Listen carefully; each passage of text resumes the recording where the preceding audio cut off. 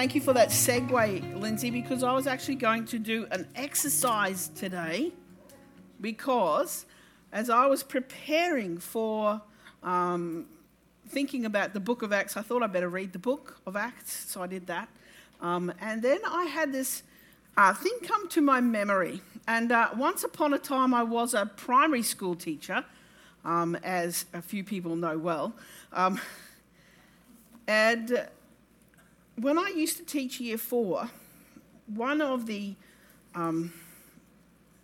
units that I used to teach was on the book of Acts.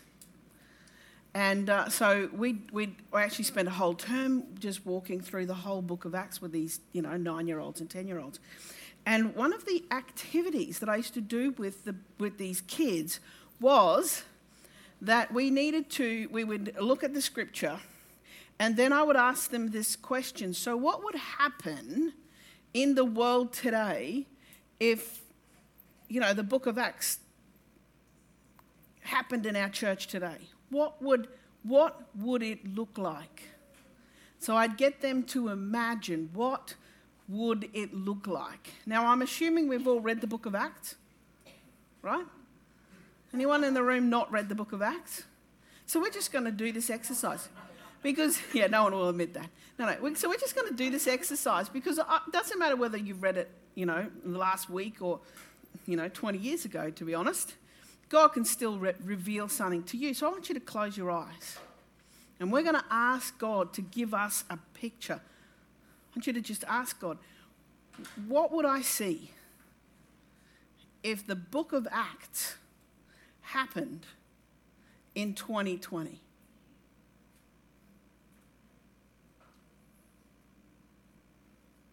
What would God be doing? Thank you, Jesus. Thank you,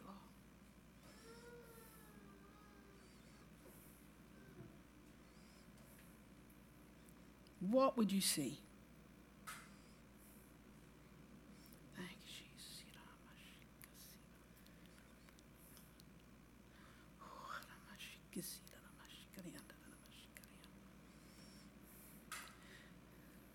You can open your eyes. Did you see something? Anybody got anything super exciting they want to share? What did you see? Anybody want to share something? Greg? I love the story of the lame man sitting at the gate of the temple, and I thought, the reputation of networks has gone out that this is the place that come to be healed. And a lame man had been placed at our door, and I saw James and John coming up and finding him and saying, we haven't got any money to give you, but what we have we'll give you. In the name of Jesus, rise up and walk. Amen. People leaving their sick people at our door so we can heal them on the way into the 5 o'clock prayer meeting. That's a good something. Lindsay, what did you get? You don't think you can beat that? Well, I was thinking of, he says, wait for me and you will be endued with power. And so I just saw the world looking to Jesus, waiting for that power. And then it says when the Pentecost came, they went out and told everybody. And I suppose God's speaking to me a lot at the moment about raising our voice. So I saw people raising their voice and speaking under the power of the Holy Spirit. Amen. Is there one other person who's got something they want to share? I've got a microphone now. Sandy, we'll do the front. This is dangerous. Giving me a mic's dangerous. I just saw, like a hospital with people getting up off their operating couches as they're wheeling them in and getting up, and I saw people throwing crutches away and being healed. Amen. Amen. You start to do those sorts of things, imagine. Well, obviously, when I was doing this with 10-year-olds, 9-year-olds, 10-year-olds, to make the activity last a long time, I used to make them draw a picture. So it's like once you've seen, then we'd get all the art stuff out. You could use whatever you like, draw a picture of what you saw. And there's one particular day, we were up to Acts chapter 5, and one of the girls in my class, I'm sorry, I don't remember what her name was. It's tragic that I've forgotten who this was. She drew this picture of a derelict building. And I was like, when you go, what the heck? I don't think she understood the activity. But you always have to check with kids because kids, think in interesting ways. So I sort of sidle up to her and I'm saying, so can you tell me what's the derelict building and how is that connected to the book of Acts? And she said, well, that's the hospital. I said, yes. She says, well, if the book of Acts is true, it says, where it says in here, Acts chapter 5, verse 16. Also, a multitude gathered from the surrounding cities to Jerusalem, bringing sick people and those who were tormented by unclean spirits, and they were all healed. So this kid says to me, if everybody gets healed, you don't need a hospital, and therefore the hospital becomes derelict. Like the logic of a 9-year-old. But how cool is that? And I remembered that. That's like 20-something years ago. I can remember this picture of this derelict hospital because I also stuck it on the wall in my classroom and left it there for the rest of the year.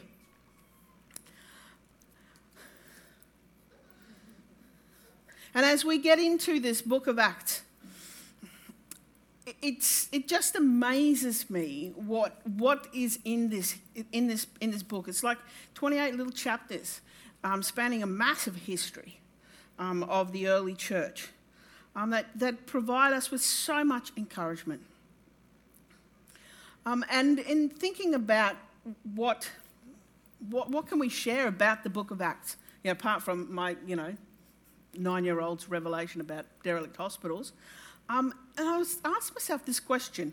So why these stories? Like, if you can think about it, like from Jesus at the beginning to Paul at the end, there was a fair whack of history. I don't know how many years. I probably should have looked that up. But there was quite a lot of years covered in there. And quite a lot of stuff happened, I'm sure, in that amount of time. So why these particular stories? What prompted, the Holy Spirit through Luke to focus on these particular stories? And so it was with that question that I read the whole book of Acts again this week, trying to go, so God, why these stories? And I sort of got a bit excited over the week and I might have rung up my sister in America in the middle of the day going, what time is it over there? It's only 9 o'clock, she'll be fine. That's at night time. And just raved at her for about half an hour about all these things that God was revealing to me. And she's like, yeah, you might be onto something. And so I just got a little something to share with you about about how the book of Acts is establishing the pattern of the new covenant.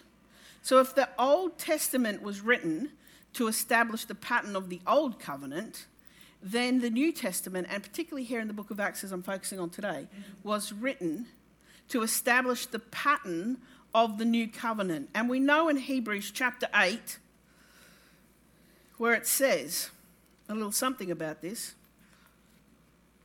There it is up there. Who serve and copy and shadow of the heavenly things, as Moses was divinely instructed when he was about to make the tabernacle. For he said, see that you make all things according to the pattern shown you in the mountain. God establishes things in patterns. And then in the next verse he says, but now he has obtained a more excellent ministry. That was Jesus. Inasmuch as he is also the mediator of a better covenant, which was established on better promises.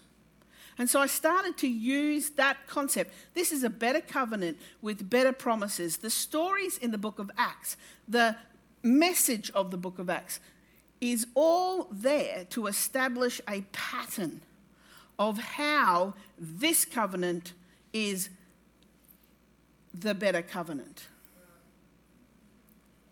And as I looked, I realized that the entire Old Testament is actually in the book of Acts. Like, it's all over the place. Once I started to look for it, I really freaked myself out and got overexcited. If you'd heard me on Wednesday in the car preaching to my sister. And just to show you what I mean by this, is that in Acts chapter 9, we have the story of the beginning of Paul's ministry. He's still Saul, and as you know, he's been running around trying to,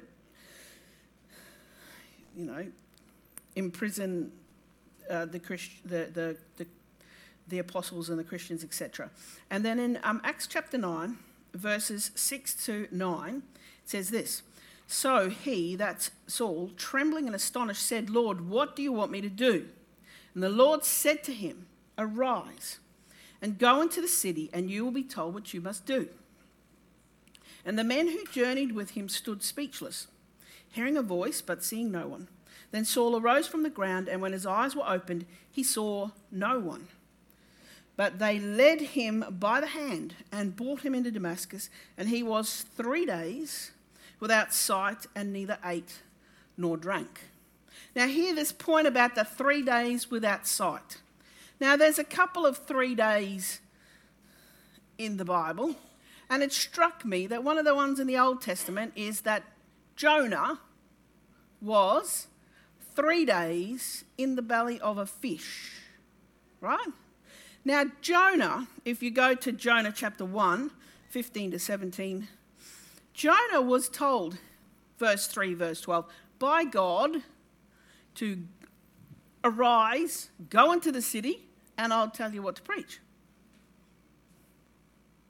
Here in Acts, Paul is told, get up, arise, go into the city, and I'll tell you what to preach.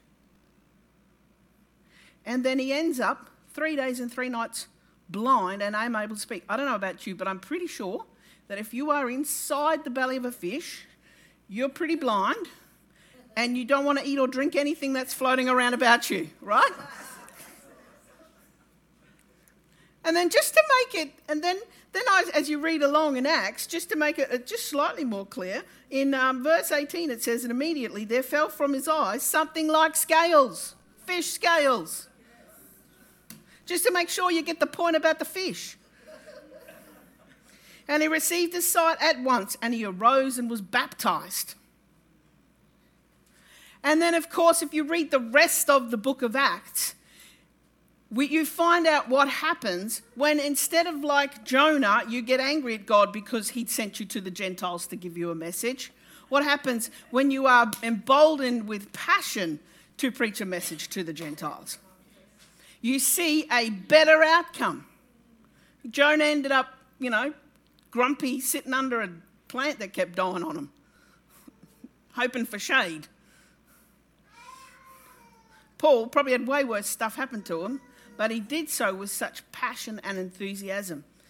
And you see in Acts 21, verses 13 to 14, just that, how he ended up. "Then Paul answered, 'What do you mean by weeping and breaking my heart? For I am ready not only to be bound, but also to die at Jerusalem for the name of the Lord Jesus.'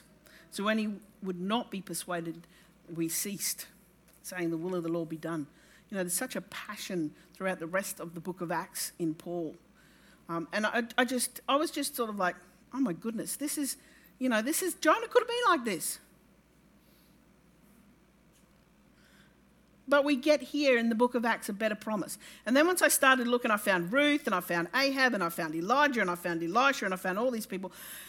But I thought I wouldn't do all of that because that would take way too long, and I've only got another 7 minutes, or maybe 10. So I just thought I would share a little something that I got out of the first 2 chapters. So Acts 1 and 2. Now, that's the beginning of the book of Acts. And this beginning of the book of Acts actually follows the same pattern as the beginning of the Old Testament. So in the Old Testament, it begins with a chunk. We often, I remember way back when I was doing Bible school-y things, they said everything starts in Genesis 1 through to Genesis 11, right? Everything sort of commences in that section. When I was a child, we once went to this thing where they taught us the entire history of the whole Old Testament in 40 words. Right? So 40 words, the whole Old Testament. I only remember the first 4 words because every time we did it, we repeated those 4, and by the time we'd learnt the last ones, we only repeated it a couple of times. So the first 4 really got stuck in my head, and the rest of it, I don't know what they are. But they were these 40 words. These were the 4 words for Genesis 1 through to 11. They were creation, fall, flood, Babel. Right, the 4 big ticket items in the first 11 chapters of Genesis.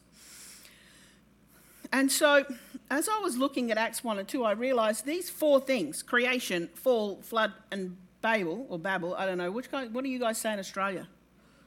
Babel? Okay, Babel, I'll try to remember that, are in here. Let's look at Acts chapter 1, verses 1 to 3, and it says, "The former account I made, O Theophilus, of all that Jesus began both to do and teach, until the day in which he was taken up, after he, through the Holy Spirit, had given commandments to the apostles." So Genesis chapter 1, the creation story, starts with God giving commandments to the firmament. And Acts starts with Jesus giving commandments to the apostles about the kingdom of God. Because as it goes on, to whom he has also presented himself, and speaking of the things pertaining to the kingdom of God at the end of verse 3. And so the book of Acts commences with that creative, commanding presence of Jesus. And then, next one, so that's creation, right? Number 2, the fall. If you look in Acts chapter 1, verse 18, I noticed it says this, "Now this man," that's Judas, "purchased a field with the wages of iniquity, and falling headlong, he burst open in the middle, and all his entrails gushed out." But he was falling headlong. The fall is in there. Judas falls. There's actually a whole bunch, once I got into it and I studied the whole lot, there's actually a whole bunch of parallels there as well with Cain, Abel, and Seth. Because God chooses and sends Seth after Abel had been killed. And the very next thing that happens after this is that by lot, the Spirit leads the disciples to choose Matthias to replace Judas. I started to feel this is getting a little bit freaky. So then I thought, okay, I better go and see if the flood's in there, right? Is the flood there? So Acts chapter 1, verse 3, it says, "To whom he also presented himself alive after his suffering by many infallible proofs, being seen by them 40 days. I was like, hang on. God sent his witness of himself to the world by a flood that went for 40 days, right? And then he promised he'd never flood the earth again, right, to everybody. Interestingly, it then goes on to say that Jesus did not appear to everybody, but only to the disciples. God fulfilled his promise.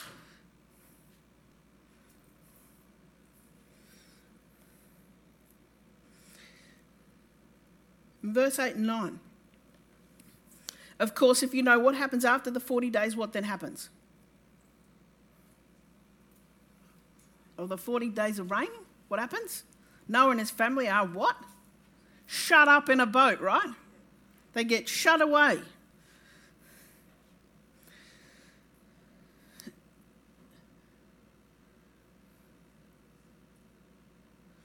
I've lost the scripture. Oh, here it is. 12. And then when they returned to Jerusalem from the Mount Olivet, which is Jerusalem, a Sabbath day's journey, and when they had entered, they went up into the upper room where they were staying. Peter, James, John, Andrew, Philip, and Thomas, Bartholomew and Matthew, James the son of Alphaeus, and Simon the Zealot, and Judas the son of James.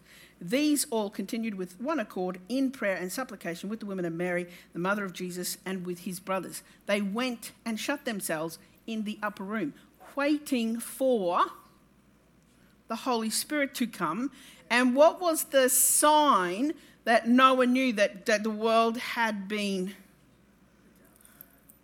Yeah, a dove, which is also a sign of the Holy Spirit. You know, with the branch of peace, the dove and the peace. That's what comes. And what happens at the end of at the end of their being shot away in the upper room? The Holy Spirit comes. I'm like, okay, so the flood's there. So then I'm like, okay, well, Babel must be in here somewhere too, you reckon? If those are the four things. Before we get to Babel, did you also realise that in Genesis, in the middle of the genealogy of Adam, we have the story of Enoch, and what happens to Enoch? He walked with God and was no more. He just got taken up, right? And of course, in Acts chapter 1, verse 9, it said, now when he had spoken these things, while they watched, he was taken up, and a cloud received him out of their sight. Even that tiny little verse in there about Enoch has a fulfillment in a better covenant here in these first two chapters of Acts. You can imagine, all this week I've been sort of slightly blown away by all these thoughts. And then I Googled to try and find out if anybody else had ever written about or talked about this, and I couldn't find anything. And then, of course, in Acts chapter 2, verses 4 and 8. 4 through to 8. I'm going to read it. And they were all filled with the Holy Spirit and began to speak with other tongues as the Spirit gave them utterance. And there were dwelling in Jerusalem Jews, devout men from every nation under heaven. And when this sound occurred, the multitude came together and were confused, because everyone heard them speak in his own language. And then they were all amazed and marvelled, saying to one another, look, are not all these who speak Galileans? And how is it that we can hear each in our own language in which we were born? And then there's a lot of words that I won't try to say.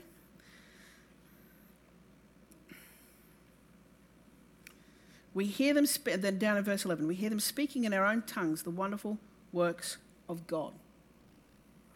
Now, if you go back to the story in Genesis chapter 11, which is the end of this section, Genesis 1 through to 11, and you have the story of the Tower of Babel.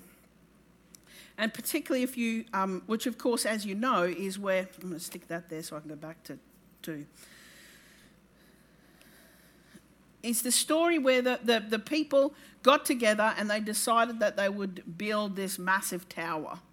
And God, in verse 6, and the Lord said, indeed, the people are one. And they all have one language, and this is what they begin to do.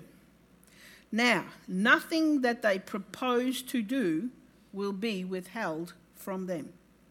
Come, let us go down and there confuse their language, that they may not understand one another's speech.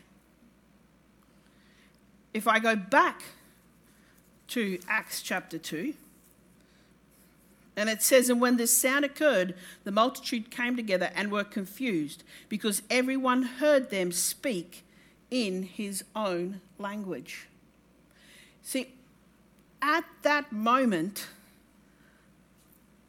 the Holy Spirit was bringing them into one language that was heard by many, such that they could understand.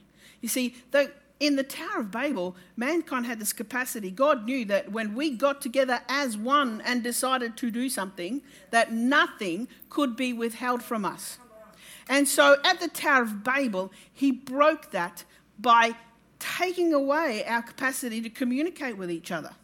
But here we have, in the book of Acts, the reversal of that story. What God is doing here, what the Holy Spirit is doing, is he is giving to us one language that we can come back together in one accord, because God knows, and we know, that it's when we're in that one accord that we have the capacity to do whatever is before us. Nothing can be withheld against us. You see, God broke our capacity to come together, and then he has repaired. He has the breach, whatever, what's that thing? What's that phrase? Oh, it's gone completely out of my head. Restore the breach with the Holy Spirit. That he gives us a language that we can come in one accord. And in fact, that phrase, there are three things that God fulfills his plan for man. He fulfills our capacity to come together in one accord. That nothing, as it says in Genesis chapter 11, verse 6 or 7. I shouldn't have shut that one, should I?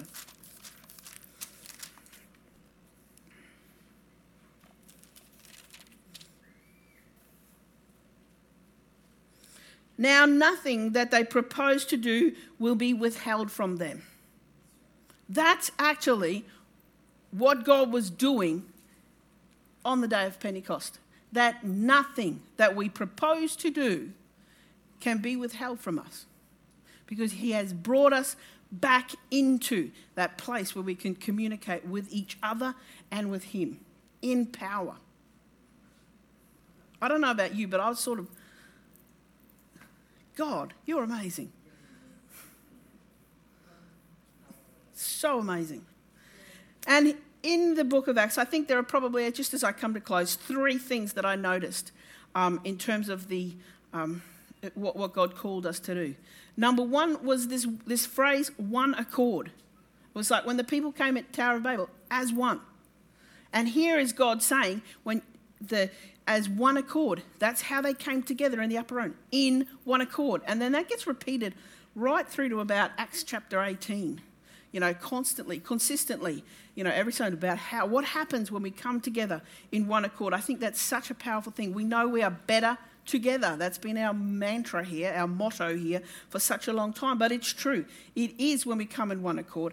It is when we come into that one language and we're in the Spirit together. That's where the power resides. Second thing I noticed in Acts chapter 2, verse 42, 43, when it then talks about, what happened, what was the consequence, the end of chapter 2. It says, and they continued steadfastly in the apostles' doctrine and fellowship, in the breaking of bread and in prayers. Then fear came upon every soul, and many wonders and signs were done through the apostle. You see, the one accord brings the power, and in that I think there are three things. Number one is testimony. Number two is action. And from there, that's where the power resides. That is where the power is. I once had a friend tell me that faith is believing that God heals when your best friend dies of cancer. I had recently had a friend die of cancer. But this week I found out that that's not really true. Faith is not believing when your best friend dies of cancer. Faith is taking action when your best friend's diagnosed with cancer. Faith is not something that happens after the fact. Faith is something that stands in the gap. Faith is something that says this far and no further. Faith comes from action. And you know what? The book of Acts, if you read it, really it's very simple. It's this. Number one, get together with fellow believers. Number two, pray. Number three, praise. Number four, fast. It's like, how hard can that be? Get together, prayer, pray, praise, fast. It's not hard. That's all it is. That's the action. And then finally, the other thing I noticed when I was reading through the book of Acts is how weird they all were. It reminded me when I was a child, my mother used to play this album for me, and in the middle of that album they had this song. I don't know if you know this song, we can sing it if you like, Richard. And it was called I'm Peculiar. You remember that one? It went like this. I'm peculiar and getting more peculiar. Walking around talking prosperity, living in health with my spirit free. I'm peculiar and getting more peculiar. And then there's the last line. And if society doesn't agree, That's a good indication to me. You see, I was brought up to believe that my job was to be slightly weird. And if you read the book, and anybody agree that I am slightly weird, right? Yeah, you all agree. If you read the book of Acts, that's what they were. They were slightly peculiar. They got reactions out of people, but in the end, every so often it said, and they all highly esteemed them because there was great respect, because out of that peculiarity, that was where, and they were all healed, came from. It's not our job to look like a normal person.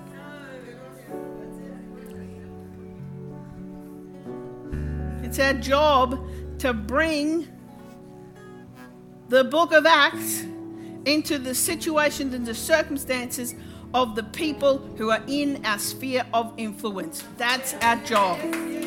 That is our job. Our job is to take that promise of healing and wholeness and bring that down into the situations and circumstances that we find ourselves in, and our friends and our workmates and anybody else around us. God has established a pattern. He established a pattern in Genesis chapter 1 through to 11 at the beginning. And at the end of those 11 chapters, we are introduced to Abram. At the end of the first 2